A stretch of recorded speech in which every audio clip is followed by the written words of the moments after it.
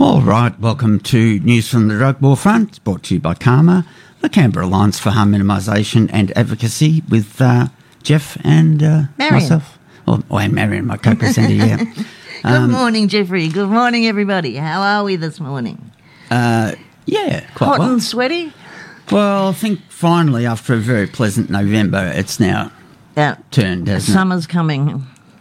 Can you skank? Sorry, got something. When can I tell? Gonna make you notice.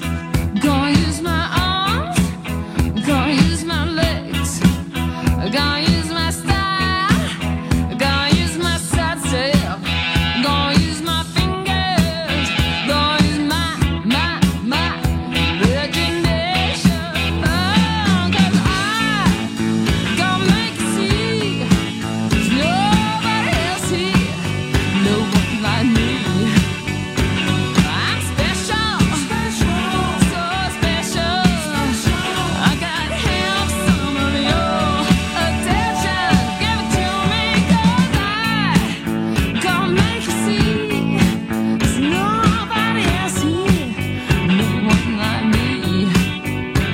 I'm special, so special. I gotta have some of your attention. Give it to me.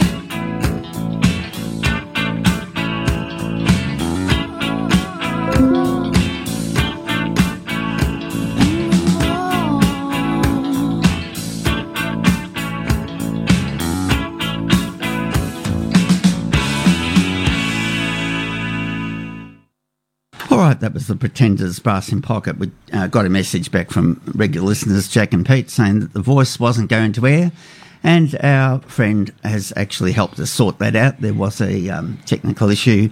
The songs were playing, Yep. which is good. That's great, but and- our voices weren't coming over. Well, we're into the stories now, so I'm glad Indeed. you'll hear our voices. This is Raid uncovers the ACT's, quote, largest illegal controlled drug distribution network, according to police, by Tom Piccioni, Canberra Times, December the 9th. A raid has uncovered and, quote, enormously destabilised what police claim is the largest illegal controlled and prescription drug distribution network in the history of the ACT. The wide range of drugs were allegedly sold online by the group, said to be operating under the encrypted message handle Oz Farm Labs, and distributed nationally through Australia Post from the online pharmacy. Quote, I can confidently say this is the largest seizure of prescription drugs that we have ever had in the Territory, and also down in Victoria as well, said Detective Inspector Mark Steele. Thomas Eric Kelleher and James Mertens, I normally don't name the guilty parties, but faced the ACT Magistrates Court on Saturday morning when both applied for bail.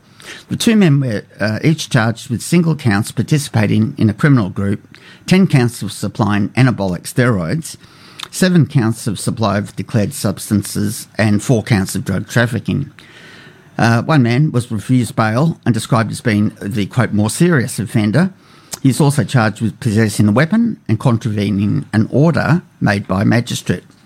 Another fellow, nicknamed 30 and described by police as the operation's runner, was granted bail on strict conditions. He's not the mastermind of the whole alleged operation, said legal aid lawyer Sarah Higgs. A third man, whom allegedly self-identifies as the boss of the operation, is set to face Queanbeyan local court on Saturday and is expected to be extradited to the ACT in coming days.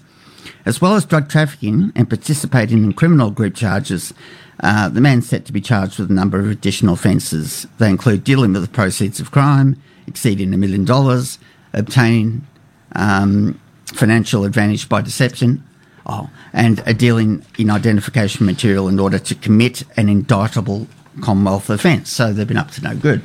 Thanks, Jack, by the way. Speaking to media outside the city police station, Inspector Steele said police made significant seizures as a result of searches on Friday. Quote, a house was restrained, 5 motor vehicles were seized, 3 motorcycles, hundreds of thousands of dollars in cash and significant quantities of prescription and controlled drugs. He said, Multiple bank accounts were also restrained. ACT Policing, as part of a joint investigation with Victoria Police, alleged the group distributed a significant quantity of drugs including Xanax, anabolic steroids, human growth hormones and THC gummies. Prosecutor Mark Wadsworth, who opposed both of the men's bids for bail, said police had found the pair were using encrypted communication software and cryptocurrency. Police documents tendered to the court alleged the operation employs a number of yet-to-be-identified employees such as salespersons and a personal assistant. The documents detail a number of recorded conversations between the three men. During one phone call, the yet-to-be-extradited Googong man tells Kelleher about being pulled over by the police in New South Wales. Quote, "Lucky the cops didn't search the car. I had an ounce of ketamine and like half an ounce of coke on me." He said, yeah, I could have ended very bad, like phone and then fake bank accounts. End quote. Inspector Steele said further charges could be laid pending the digital analysis of devices seized during the searches. He also said the investigation was ongoing and further arrests were to be expected to be made. While seized drugs were still being analysed, the officers said he expected their value to land in the 7-figure range, which is pretty high. Magistrate James Lawton ultimately refused Kelleher's bail, citing his extensive criminal history and history of non-compliance with court orders. It appears he's well versed in the use of encrypted communication applications and did indeed use those to operate a business, the magistrate said. Mr. Lawton described the evidence against the alleged offender as somewhat overwhelming. Both men are set to face court again in January. All right. Now, this next story we've mentioned before about the upcoming Summer Sydney Music Festival, and in the past it not going too well for a number of our younger members of our community because of, pill test, drug testing, having to enter the event through passing a phalanx of police and their sniffer dogs amongst them. So, if they get caught, they have their drugs seized, they miss out on going to the event with their friends.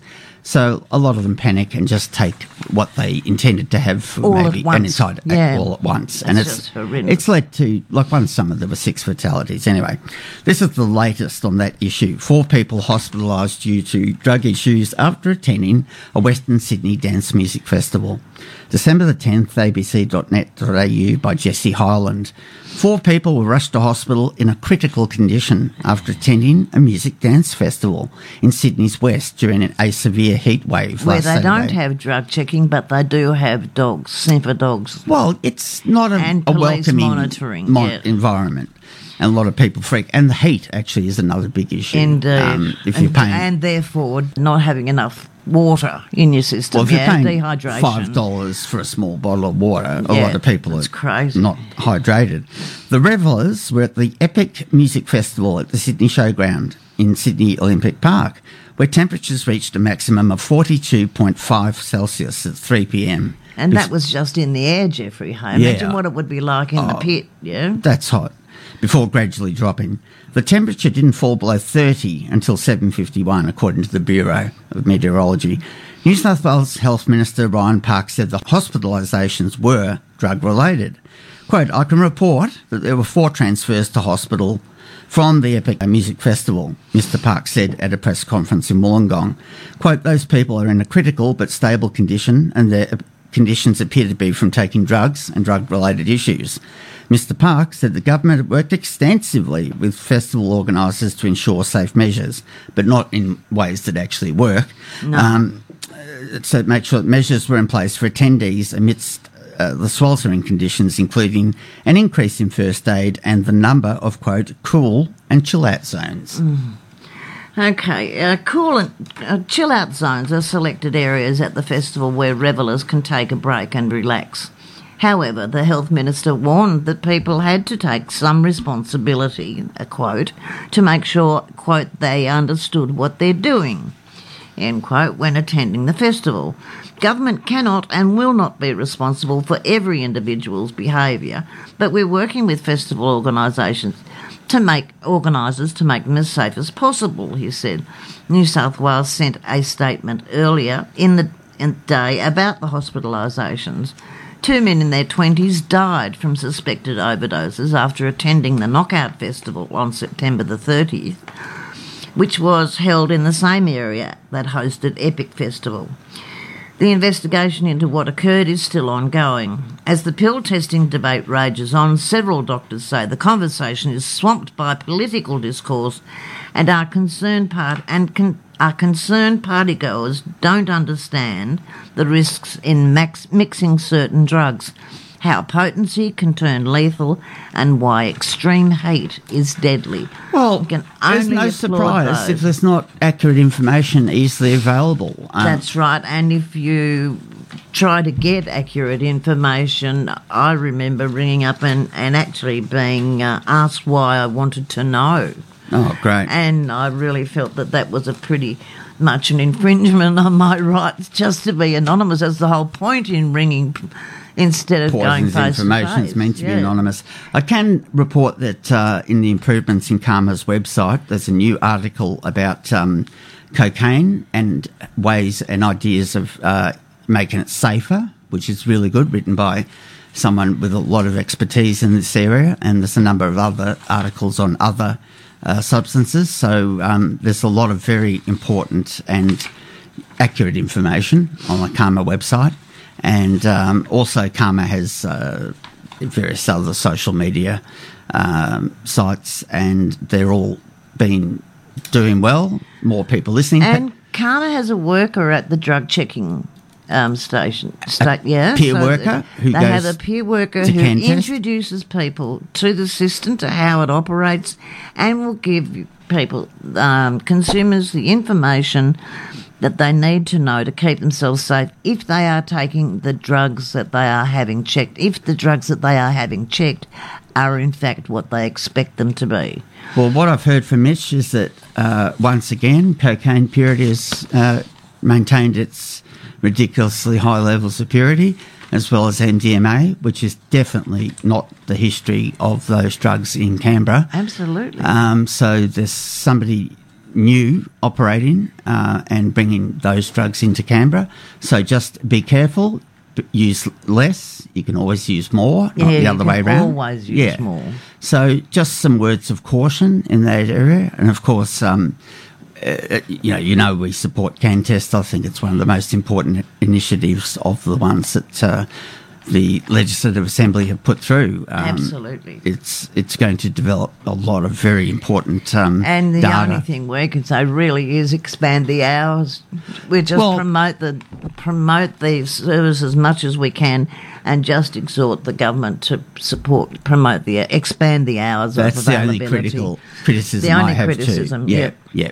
Other than that, fantastic development, and let's hope some of these initiatives, affect or get brought into effect in other states. And provide the basis, the evidence base on which governments say they want to make decisions on what services should be provided. It's exactly what drug checking is all about. Exactly. Is making sure that we have the evidence and we're not using overseas evidence, which they say doesn't apply here. Well, up till now, it's basically been people's anecdotal stories and being told by someone that bought something off that, oh, mate, this is great or this is average or whatever. It's just general sort of statements. It's not this is whatever percent pure with this percentage of adulterants or cutting agents, like actual 100% evidence that you can take to the bank, The reports we've been getting from the drug checking centre have been really quite informative, and it's imperative that we get that kind of information or we can't tell you about it.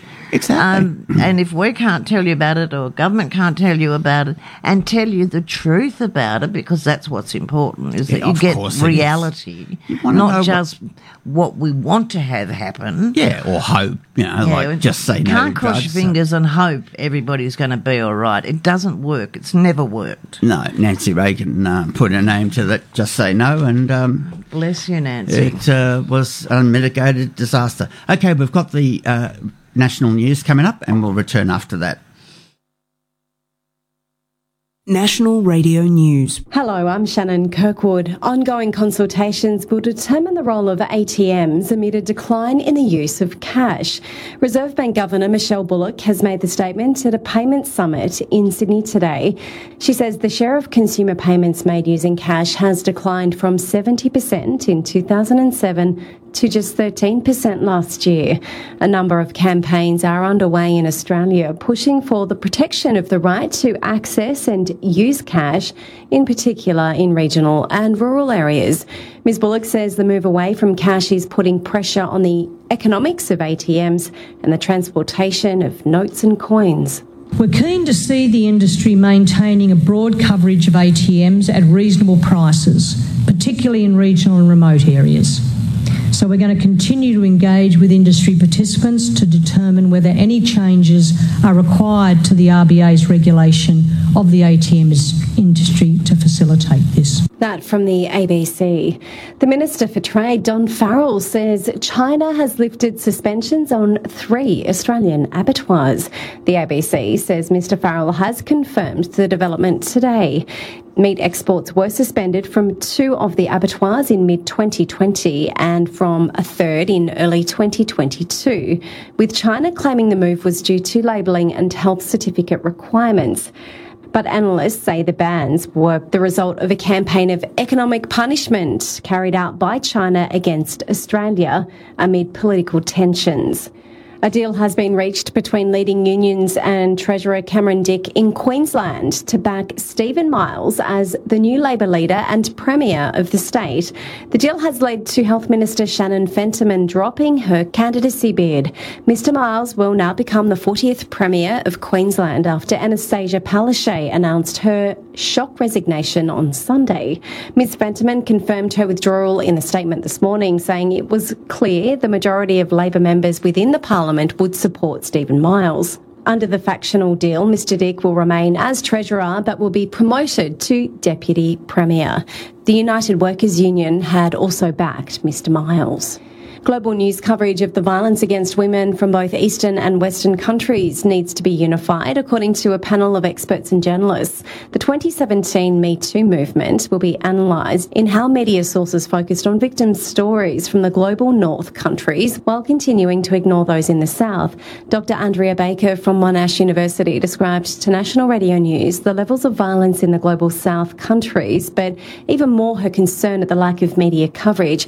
She hopes the panel is a stepping stone for a wider global approach from media sources and journalists in the effort to maintain fair reporting. Me Too has shifted, but violence against women is a continual global pandemic which we have to address as journalists in a concrete, constructive, solutions-driven way to address this pandemic. Turning to sport now, Alex de Minaur has been named Australia's most outstanding elite tennis player and ambassador for the sport, receiving the prestigious Newcombe Medal for 2023.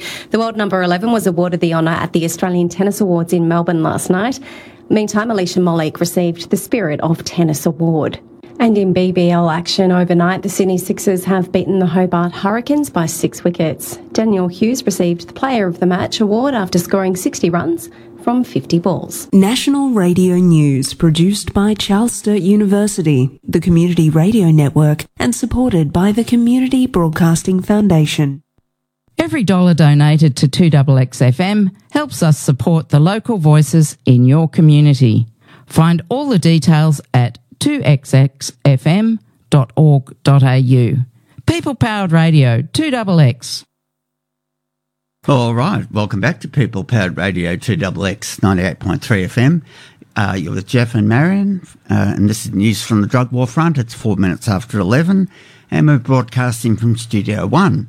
I've got a piece from Amber Schultz from Sydney Morning Herald, December the 10th. This stroke survivor wants the government to do one thing while he's still alive. Tony Trimingham, who's actually well known in this area, wants to see one outcome from his 20 years of drug reform advocacy, that New South Wales decriminalises small quantities of drugs. But the 75-year-old stroke survivor is not confident of seeing any meaningful reform in his lifetime. Quote, "I think it will happen, but it will be after I've gone," he says. "And when it does happen, people will say, well, why didn't we do this before?" Fair question.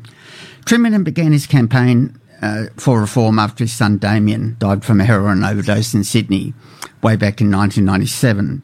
A death that Trimingham says could have been prevented through opioid reversal programs and criminal justice reform. Trimingham, who played a pivotal role in Bob Carr's 1999 drug summit, which we've spoken of before, says the current government has a, quote, lack of will. In 1999, we thought that would be the beginning of everything happening. It hasn't. It's been very slow progress. And I recall also the excitement and hope that the drug summit in New South Wales that Bob Carr organised, and people like Annie Madden, who was head of the peak body AVIL, spoke at, and frankly was crucified by the mainstream media. But she, stood up and made the required points about the failure of prohibition and the importance of implementing some of the things that came out of the drug summit. And sadly, we're still here, 24 years later, and nothing's really improved. Which is a shame. Waiting for yet another planned conference. Well, current new Labor Premier doesn't seem to have, not a plan, doesn't even have an idea or express... Or a date for a summit to discuss the possibility of a plan.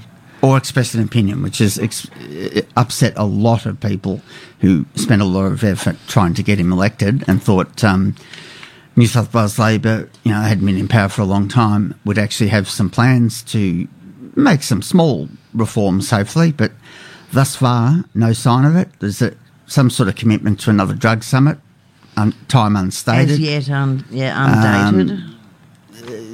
A lot of bitter disappointment that Chris Minns just doesn't... Well, it's not an issue that resonates with him, and maybe New South Wales Police have more power than most other states, and what they say applies. So, did you say that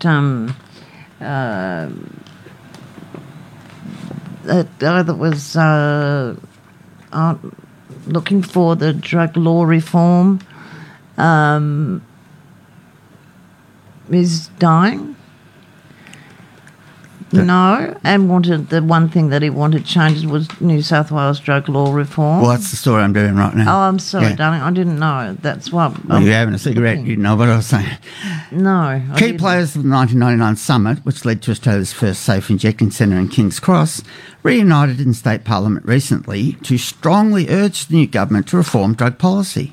Earlier this year, the New South Wales Labor Premier, Chris Minns, completely ruled out removing criminal penalties for small possession of drugs. He's also said that further reforms will have to wait until after his long-promised drug summit takes place. It is expected in 2024. Now, that's not something that he's promised. It's sort of hoped for in 2024. Speaking at the 99ers event hosted by Uniting at Parliament House in November, former New South Wales Premier Bob Carr said, quote, "I still believe that courage is vital in this difficult area of drug policy. Drug reform was the one area where states still have decisive power," he said. And that's true. Each state decides essentially how they're going to deal with these issues. And he urged policymakers to listen to a wide range of experts and witnesses with lived experience. So Bob's still got his heart in the right place, which is really good. And just going on from that, there's a piece from Nine News, Alana Shiberis. Premier, Treasurer and Opposition Leader admit that they have tried cannabis. Governments should not be bold, but just intelligent about moving along with the community. Nearly 2/3 of Australians said they supported pill testing back in the 2019 National Drug Strategy Household Survey. Harm Reduction Australia Executive Director Annie Madden has urged New South Wales Premier Chris Minns to announce the summit time to get on with the business of saving lives and reducing drug-related harms. It's time to end the criminalisation of people who use drugs and all of the social and health harms that come with that. The stigma, the discrimination, the incarceration rates and the drug-related deaths, Ms Madden said. Sydney Medically Supervised Injecting Clinic Medical Director, Dr Marion says politicians need to attend the summit with open minds, and that is very important, that you have an open mind. And You got the bit, no? I urge the government to get to this front and centre so that we can start to move in an adult way, she says. We need to have the evidence that shows criminalisation is not a deterrent to drug use, it just gets in the way of having a proper approach. Frustrated with the slow approach, the New South Wales Greens introduced a bill to licence as many as 4 pill testing sites. Oh, that's an excellent proposal, including one in a fixed location in New South Wales, whilst the Legalised Cannabis Party introduced their bill to legalise the personal consumption of cannabis last month. Family Drug Support can be contacted for help dealing with issues in your family on 1300 368 186. So a lot of people calling for action from the New South Wales government and are feeling disappointed, I'm afraid. One more piece from Australia, Canberra Times. A fellow called Masood Zakaria has been deported to face charges in Australia by Anna Houlihan, December the 4th. A major drug gang alleged kingpin will face an Australian court on December the 4th, so it's already happened, after being deported by Turkish authorities. Masood Zakaria, 28, was arrested when he had landed in Darwin on December the 3rd after reportedly fleeing Australia in a fishing boat in 2022. yeah. Wondered how he got out. Interesting way to go. Zakaria was held in Darwin on New South Wales arrest warrant for offences including conspiracy to murder, knowingly directing the activities of a criminal group and supplying a prohibited drug and dealing in the proceeds of crime. Where you are. Australian Federal Police Assistant Commissioner Stephen Donetto said he had a warning, quote, for all Australians to think they can hide offshore in safe havens and avoid facing Australian courts for their alleged criminal activities. The AFP will be relentless in their pursuit until you face justice. More than 70% of the transnational serious organised criminals who target Australia are offshore, he said. One by one, these alleged criminals have been extradited or deported to Australia to face our justice system. Turkish officials notified Australian authorities after the man allegedly entered their country in 2022 on a false passport. Further inquiries established he was living in the country's southwest coast. While overseas, police said the man continued to associate with a number of organised crime figures with significant links to Australia. He was arrested and transferred to immigration detention by Turkish authorities in January and has been held in custody until his deportation, and he will face Darwin Magistrates Court. It's already happened on December the 4th. Yeah, I thought we had done something on that last week, as I recall. I'm sorry, people, I just am totally lost when it comes to what Geoffrey's reading, and that's leaving him in an invidious position of having to read the whole lot because I had... I've got 6 words to go. When New South Wales Police will make an application to extradite him.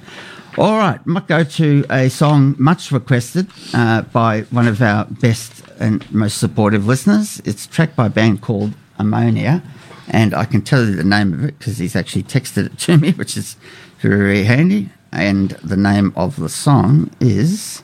Is it Drugs? Drugs, and in brackets, and Money. Yep. So this is Ammonia. Gonna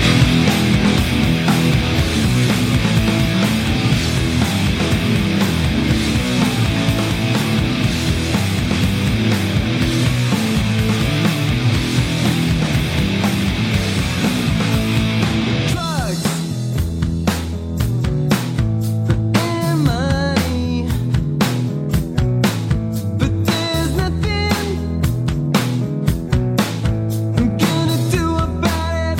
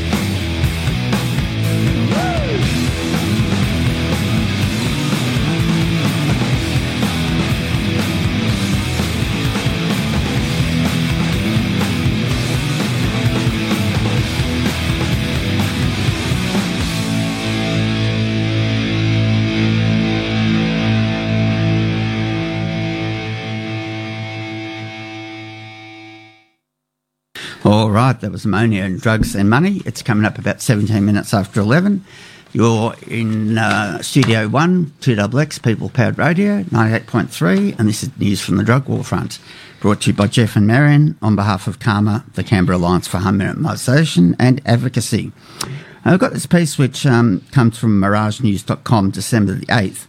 Opioid use in surgery patients has declined and the slowdown has been noted. And I'm sort of, a bit concerned about, is this morality related, or is it some new research that says there are better drugs to give people post-surgery? Anyway, post-surgery pain relief has shifted away from opioid-containing medications over the past 7 years, but the downward trend has slowed since 2020. Overall, the rate of surgery-related opioid prescriptions dropped by 36% from 2016 to the end of 2022. And the average amount of opioids in these prescriptions dropped by 46%, so serious reduction. That combination of declines means the total amount of opioids dispensed to surgical patients in late 2022 was 66% lower when compared with early 2016, according to findings published in the Journal of the American Medical Association, Network Open, University of Michigan. But the rate of decline was much faster before the pandemic, the researchers report, after comparing surgical opioid patterns before and after 2020. That's even after they took into account the unusual circumstances of spring 2020, when most elective surgery temporarily stopped to free up hospital capacity for COVID patients and reduce unnecessary exposure to the SARS-CoV-2 virus. Even with the overall declines, American surgery patients in late 2022 still received the equivalent of 44 5-milligram pills of hydrocodone from pharmacies after their operations on average. That's far higher than what patients need for most procedures. Quote, these data suggest surgical teams have substantially reduced opioid prescribing, but also suggest that efforts to right-size opioid prescriptions after surgery must continue, said Kao-Ping Chua, MD, PhD, the senior author of the new study and an assistant professor of paediatrics at University of Michigan. He worked with the first author and the former University of Michigan research assistant Jason Zhang, who is now in medical school at Northwestern University. The researchers also find that some types of surgeons have reduced the amount of opioids dispensed to patients more than others. For instance, reductions were particularly large in cardiothoracic surgery and ophthalmology. Orthopaedic surgeons still account for more than half of all surgical opioids dispensed to American patients, even as the rate and size of prescriptions filled by their patients dropped. Right-size prescribing was the next heading. The authors note that surgeons should not strive to eliminate opioid prescribing altogether. Quote, the goal should be to ensure that the opioids are only prescribed when necessary and that the amount of opioids prescribed matches the amount that patients need, said Zhang. Achieving these goals, he continued, could help reduce the risk of opioid misuse, persistent opioid use and diversion of pills to other people besides the patient. The potential for accidental exposure to opioids by others in the household and interactions between opioids and other substances, including alcohol and prescription drugs, are other reasons to focus on non-opioid surgical pain care. Surgical organisations and the Centres for Disease Control and Prevention have advised surgeons to rely less on opioid-based acute pain relief for their patients since the mid-2010s, but no studies have examined surgical opioid prescribing trends using pandemic-era data. Well, this troubles me. I've been communicating with a good friend from the UK who's got 3 types of cancer and not looking too good. He's lost his hearing and eyesight in one eye, and he writes really brilliant poetry. But he's trying hard to hang on and hoping for the best. But the battles that he's been having to get proper pain relief just make you want to cry. Look, I think it's ever been the case, Jeffrey, that particularly if you ask for pain relief, then obviously you're drug seeking. And that's an what's assumption happened. that is made by many doctors and medical professionals. And that's a worry from their perspective. That if you have pain, you're suffering some kind of intense pain, then clearly you're doing drug-seeking behaviour, and that's a real problem. It's a real if you're problem. in pain, you're in pain. There's no two ways about it.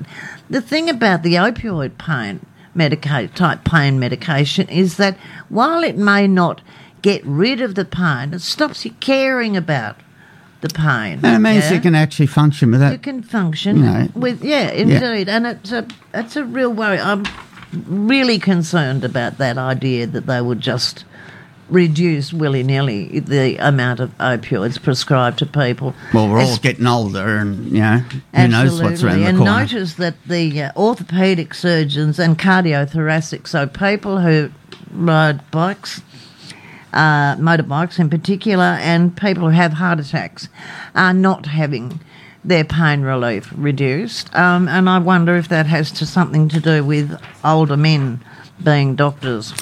Oh, I hate to speculate. Even my 88-year-old aunt is in hospital at the moment, and she's been having the same problems. They actually lied to her and said that given her polexia, and they'd actually given her an endone. So she caught them out lying. And she's 88, so Wow. it's not just youngsters. Okay, we're going to go overseas to a country we haven't reported on much before, and it's Uruguay, which won the first Football World Cup. Little sidetrack. The networks of Uruguay's most wanted drug trafficker by Christopher Newton, insightcrime.org. In fact, if you're interested in the intricacies of the connection between drug cartels and nation states, insightcrime.org is the place to go. December the 8th, this was written. Uruguay's most prolific drugs trafficker, Sebastian Marcet, has strung together an intercontinental network of associates implicated in cocaine trafficking, money laundering and high-profile assassinations, all whilst escaping the clutches of authorities in Dubai, Paraguay and Bolivia. So he's good at getting away. But the self-proclaimed leader of the first Uruguayan cartel does not control any territory. In fact, his cartel is not even a single structured group. Instead, Marcet's network is a flexible collection of businesses and family ties that helped him become the biggest trafficker in one of South Africa's smallest nations. I think it's only got tick over 3 million people, Uruguay. It's pretty small. Here, Insight Crime breaks down its inner workings, and they've got a lot of information on the website if you want detail. The clan, it's the next group. Marcet's most powerful connections are inside the Insfran clan, a family with ties to both transnational crime groups and also the highest level of politics in nearby Paraguay. Situated between Bolivia and port countries like Argentina, Brazil and Uruguay, Paraguay became important for transporting drugs to coastal countries where they could be shipped on to Europe.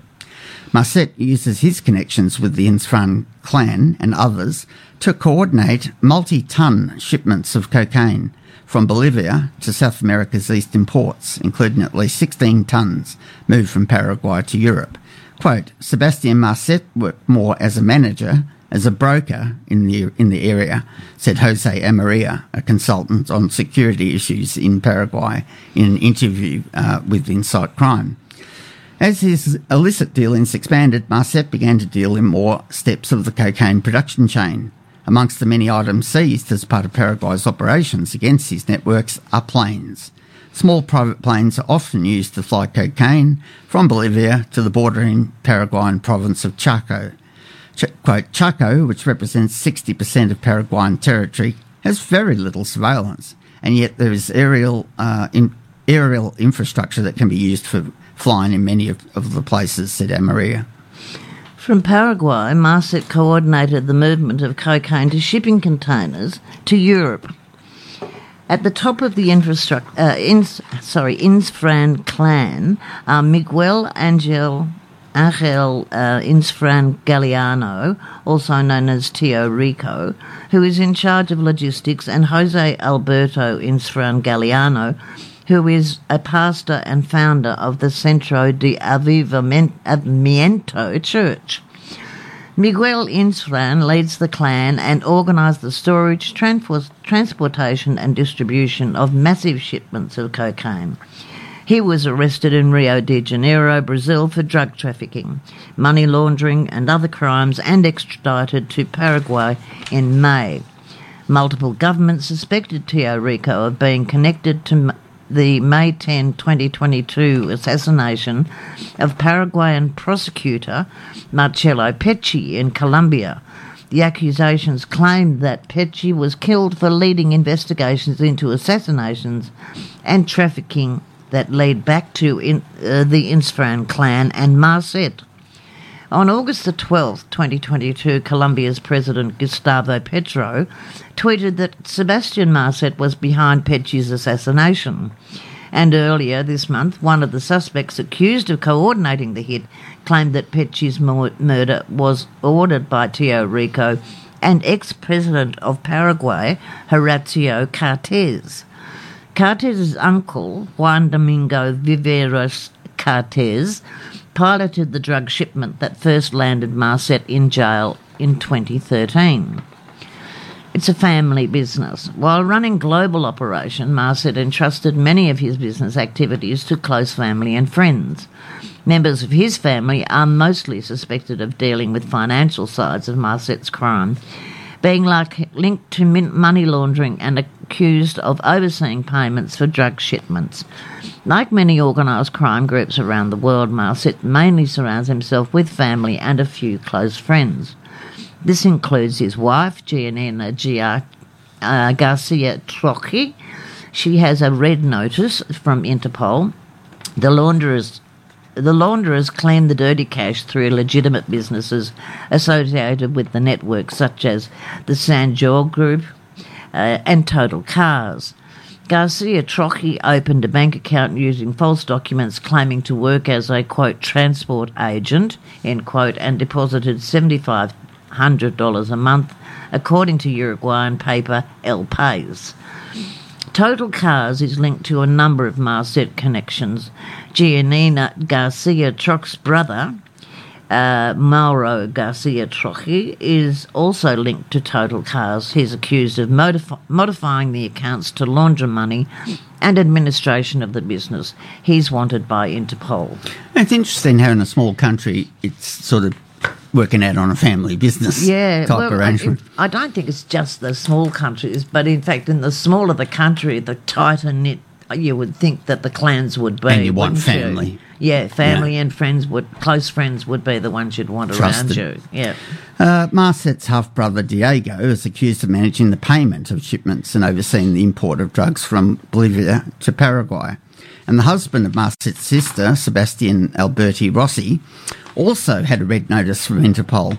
He was convicted of murder in Uruguay and incarcerated, but he escaped in 2021 when he was allowed to take out the garbage. Oh. Among Marcet's clan, Alberti Rossi, quote, was one of the first to go to Bolivia and make direct contact with drug traffickers. On October 26th, he turned himself into Uruguayan authorities and will continue his sentence in La Libertad prison, where Marcet allegedly built his contacts. Fellow Uruguayan Federico Ezequiel Santoro Vasallo is alleged to be a close friend and advisor to Marcet. Santoro is accused of being in charge of receiving money from drug sales and paying those working in the network. Authorities claim he advised Marcet on the best ways to launder money, set up electronic payments, and arranged flights for Marcet and Kubi to travel with Marcet to Dubai. Santoro is also linked to the infamous Venezuela to Iran plane and was wanted for human trafficking. He was arrested on August the 23rd in the Paraguayan border city Ciudad del Este. So that's the latest in Uruguay. It's the drug scene happening. A little bit of good news from the Philippines. Every week we tend to report on the Philippines. My God, good news. The government is taking the right path on return to the International Criminal Court. And this is by Nelson Bautista from philstar.com from December the 10th. Manila, the Philippines, the government is headed in the right direction with its reassessment of possibly returning to the International Criminal Court. The ICC, former Senator Leila de Lima said yesterday, quote, "The direction that the current government is pursuing is the right path. It is correct. It has my support. I'm talking about the reassessment of their position in regard to the International Criminal Court," De Lima said in an interview with Mel Maria. This response came after President Marcos announced last month that proposals for the country's return to the International Criminal Court are, quote, "under study," end quote. De Lima expressed her support for the possible return to the Rome Statute, emphasising that the withdrawal was wrong in the first place. The withdrawal in itself is wholly inconsistent. The motive behind withdrawing unilaterally at that is already a mistake, De Lima said. It is so that he, former, quote, in brackets, former President Rodrigo Duterte, can avoid accountability because he knows the International Court probers were going to look into the drug war killings, she added. And we said that at the time, didn't we, Jeffrey? We did. We commented on it regularly. In March 2018, Duterte ordered the country's withdrawal from the Rome Statute following the preliminary investigation launched by the ICC chief prosecutor against the alleged crimes during the war on drugs. De Lima hoped that the results of the government's reassessment would be positive, claiming that the return to the International Criminal Court would help fight the crimes against human rights. Quote, let's rejoin the ICC because it's the right thing to do, and we should cooperate to give justice to the thousands of victims of extrajudicial killing during the drug war, she added. I wonder what's changed politically in the Philippines since That's last time we interesting, reported. isn't it? Yeah, because I haven't heard anything from his daughter, who is the vice president, And meant to protect Duterte's him. daughter. Yep. And I thought that was one of the reasons why Marcos got in, but with her as the vice president. So obviously something's happened politically that we have not yet been made aware of. Well, with all the focus on the situation in the Middle East, reporting on Ukraine seems to have just dropped off the face of the earth. Indeed. And, I actually went to a protest in Grima Place. First I'd been to in a long time. And it was actually quite well attended. Had a lot of speakers. A woman had grown up in Gaza, a union spokesperson, and also I was very pleased to see ACT Greens MLA Rebecca Vazzarotti, who was on our Karma board for quite some time. Yep. And it was funny because sitting in the crowd, I'd heard a few people saying, "Oh, it's all well and good, but where's someone from a political party, like Labor or Greens?" And within Rebecca 5 was sitting seconds, there. Rebecca was at the mic speaking very strongly that In this favour of it. has to end, Yes. and criticising the Albanese government for being, mealy-mouthed about their approach. And, we used to be quite respected. We were involved in setting up the Declaration of Human Rights post-war. Australia was very highly respected. And we also had decent policies about immigration and, the whole stack of things that Australia has turned around or appears to have done a 180-degree turn on in terms of their policies, and that's a real worry. Well, no independent foreign policy. That's what really worries me. It's just America tells us what to do, what war they're starting America up. and Britain. Yeah, and we just say, yes, sir, we're signing up. we'll be there. All right, this is a record I'm going to play for my colleague Dave. He loves the Ramones. It's Rockaway Beach. It's a live version, but this is for you, Dave. Yeah, that's a place.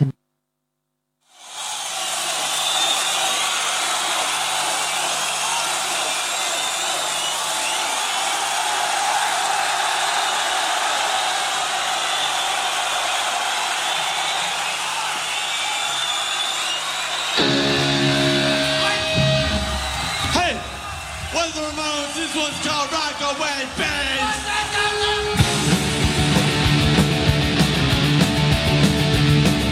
Shooting rhythm from the good, study them, and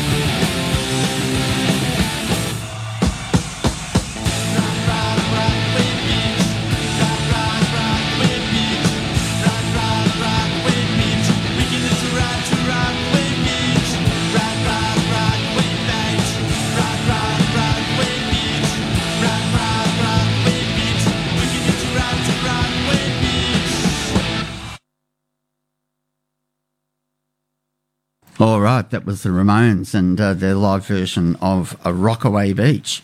We're still overseas. This is a very disturbing situation about opioid disorder hinders methadone treatment in cancer patients. We haven't done this one before, have we? From Pittsburgh, a cancer diagnosis can greatly disrupt treatment with methadone, a medication used to treat patients with opioid use or substance use disorder, according to a piece published recently in the New England Journal of Medicine by University of Pittsburgh researchers. Not University of Michigan. Okay, different one. Yeah, no, it's Different article. Okay. I mean, there are a lot of people who've been on methadone for opioid treatment. Yeah. So you wouldn't want to have your cancer treatment impacted anyway. Through the lens of a specific patient treated with methadone for many years and later diagnosed with head and neck cancer, the authorities discuss how segregating methadone distribution from general medical care is problematic and emphasise the need to integrate opioid use disorder treatment and improve patient access. Before his cancer diagnosis, the patient was afforded a 28-day supply of take-home methadone doses, which he self-administered and, per clinic and federal regulations, returned to the clinic every 28 days for monitoring and refills. Unaware that the patient was taking methadone, his oncologist prescribed oxycodone, an opioid, for cancer pain. Jeffrey, this does ring a bell from Rings a bell? last week. Oh, yeah. okay. That's why I can't find it in this week's thing, but continue.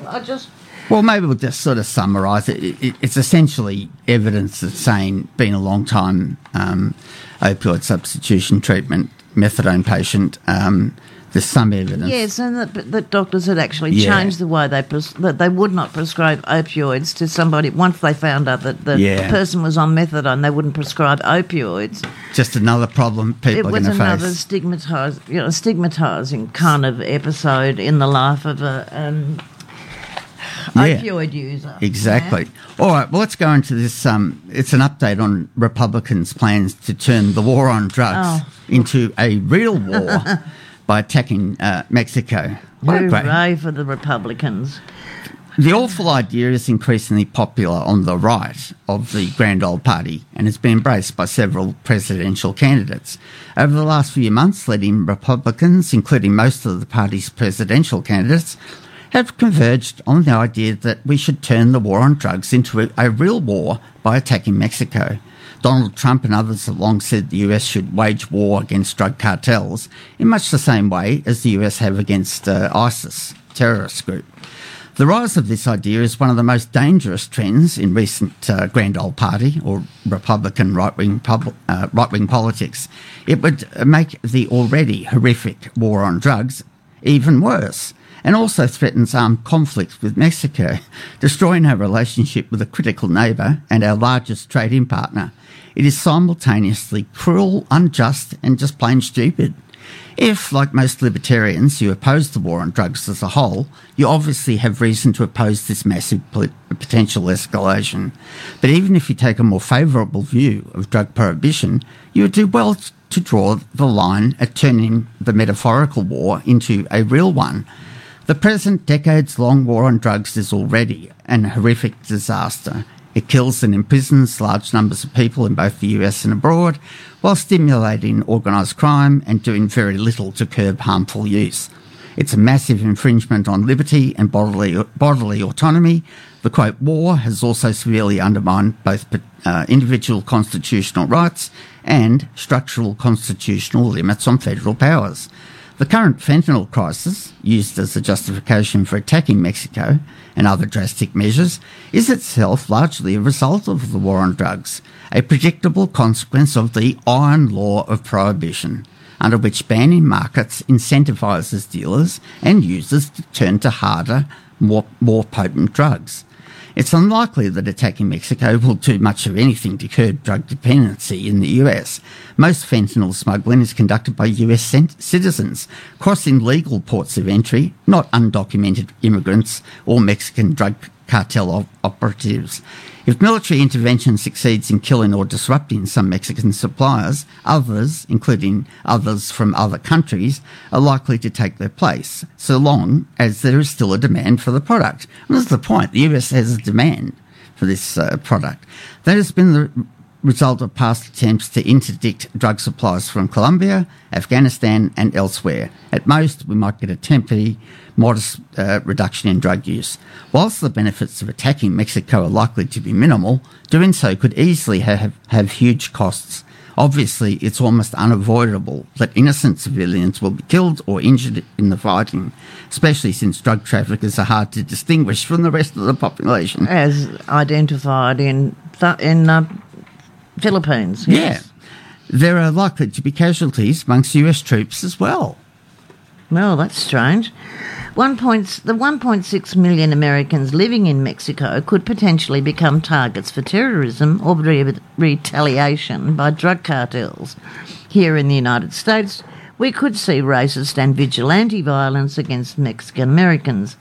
At the very least, a conflict with Mexico would predictably inflame racial and ethnic tensions. Mexico recently became America's largest trading partner.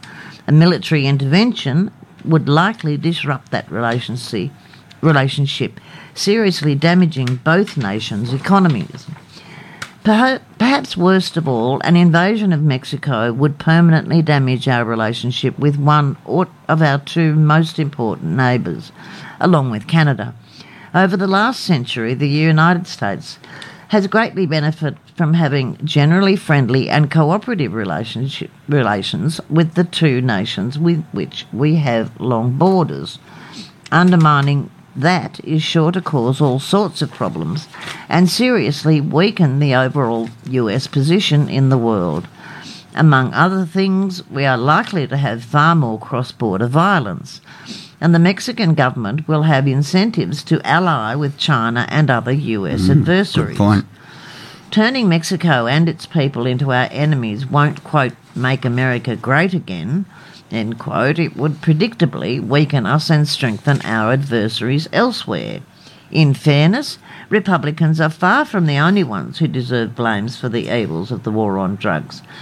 That ill-advised conflict has a long bipartisan history, one to which the President Biden, among other Democrats, has made plenty of contributions, but attacking Mexico would go well beyond even the worst previous drug war policies. Set a new standard. Yeah. The best that can be said for the Republican enthusiasm for attacking Mexico is that some of the GOP politicians who promote it may be just posturing or would content themselves with a symbolic show of force. Alternatively, they might limit themselves to only the kind of small-scale operations that may be approved by the Mexican government. But I'd not put too many eggs in that basket. If the symbolic show of force or small-scale operation fails, as it likely would, there would be pressure to go further. If invading Mexico becomes a major priority of the Republican base, a GOP president might find it hard to resist that pressure. A terrible, previously fringe policy has become the mainstream position of one of our two major political parties.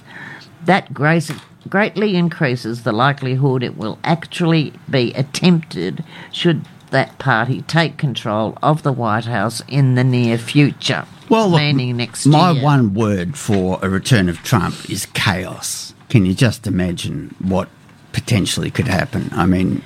Well, look, even just watching America overnight and some of the, more the panel discussions that they conduct, it doesn't matter whether you're talking to a Republican or a Democrat. No. The idea of returning to a Trump-led United States government or presidency has many devastating implications It's scary. for the United States and its international cooperative policies.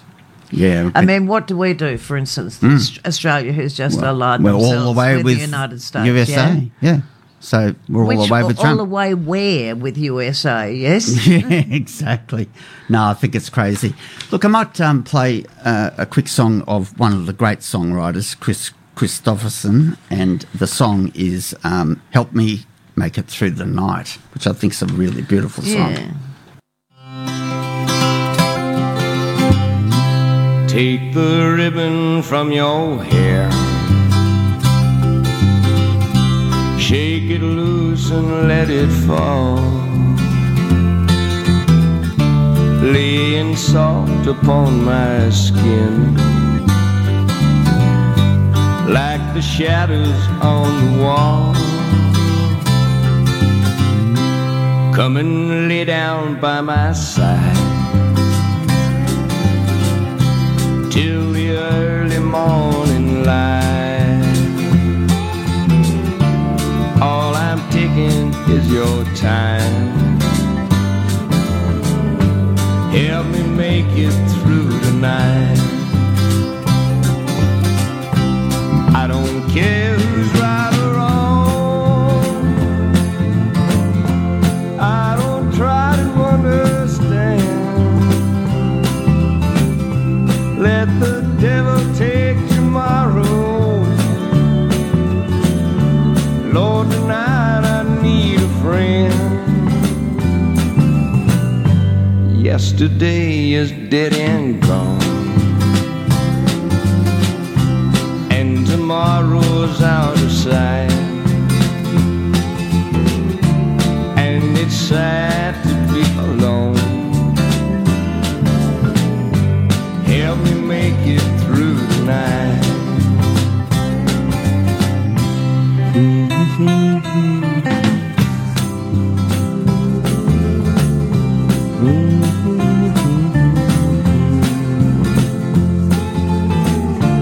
Lord, it's sad to be alone. Help me make it through the night.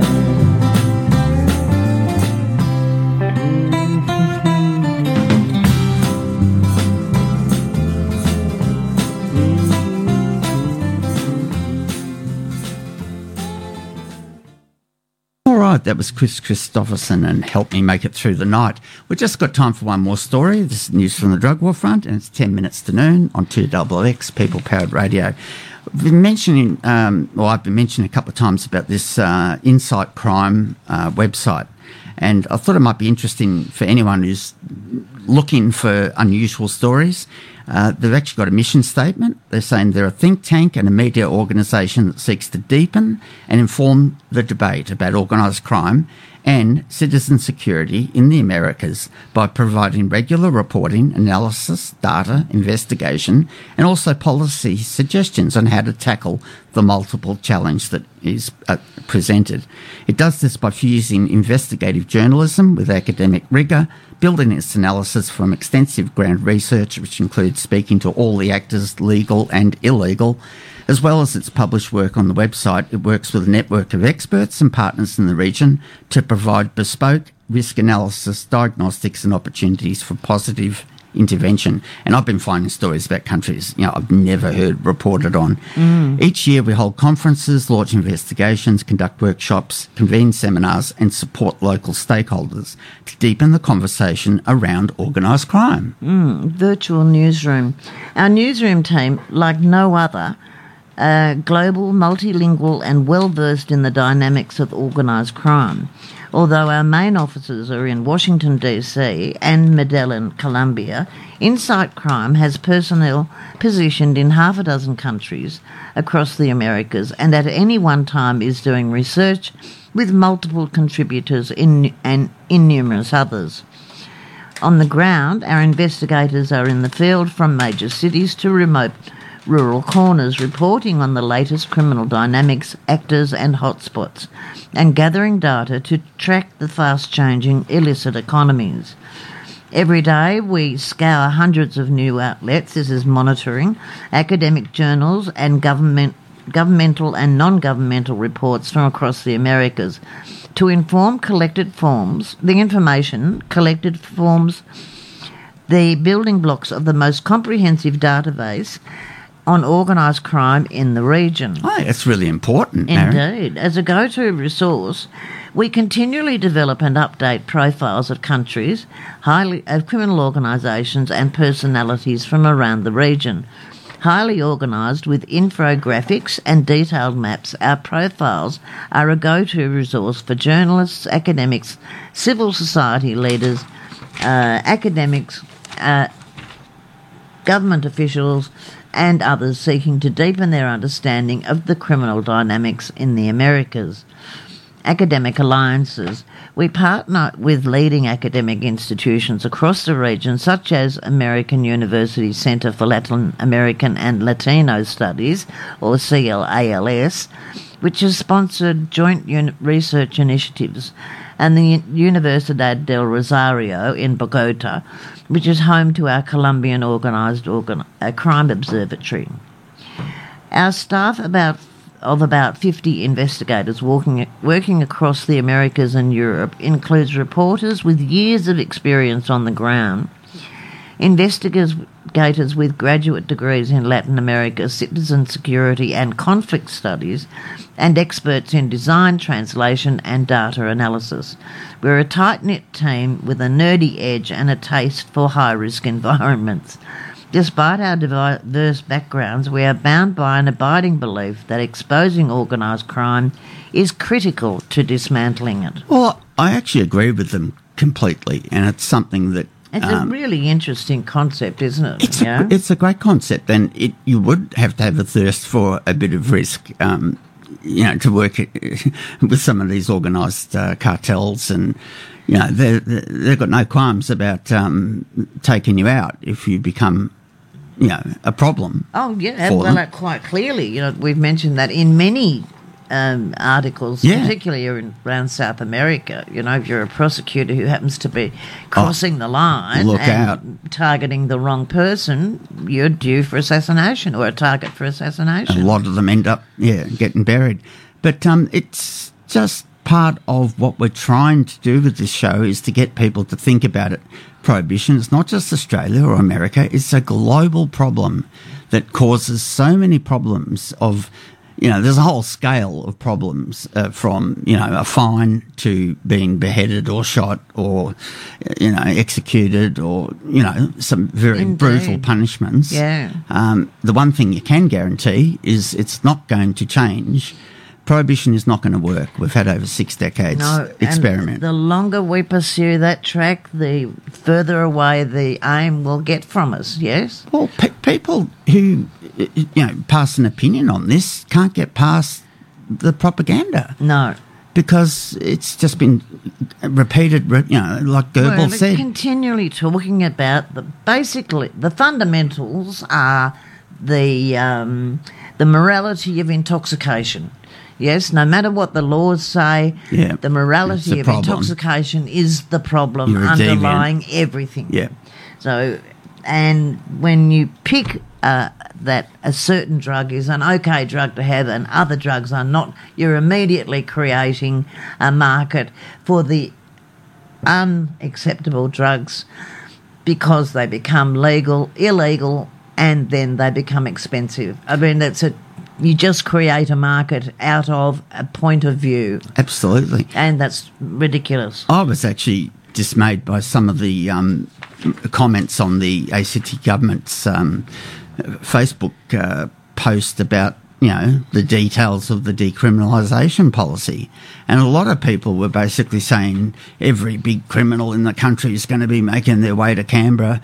And, we're talking about very small amounts for private use. Yeah. It's still illegal. Police can still, confiscate. You can still be fined. It just means you don't end up clogging up the courts with a criminal record. And it was a silly statement. And it's just... It made no sense when it was uttered. It still makes no sense. I made the mistake of actually taking on one of them, and he said, "Get out from the rock that you're under," or something. You take your chances trying to debate some of these. Just set in their ways. They just believe, whatever the latest been said by Murdoch. But anyway, look, we'll be back again next week with some more stories. Oh, we will indeed. And we'll leave you with a little bit of our theme song, Yep. The Stranglers, Golden Brown. Look after yourselves. Yes. Please be careful. getting Be hot. nice to each other. Stay hydrated. Stay safe. Stay hydrated. Get your drugs checked if you can. And we'll see you talk to you next week. Indeed. Bye-bye. And Take care. Here's a bit of Golden Brown.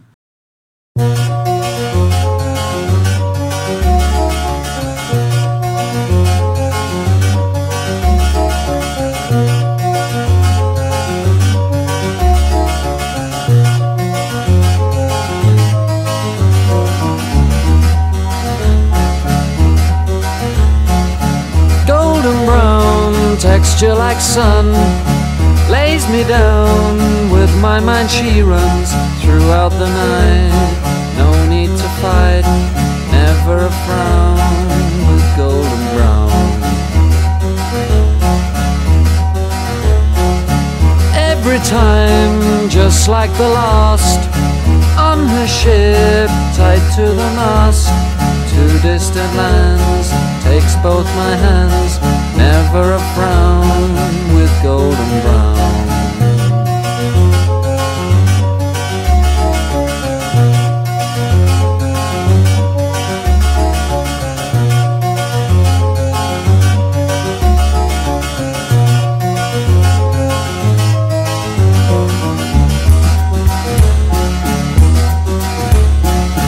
Golden brown, fine a temptress.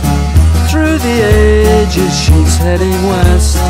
From far away, stays for a day, never a frown.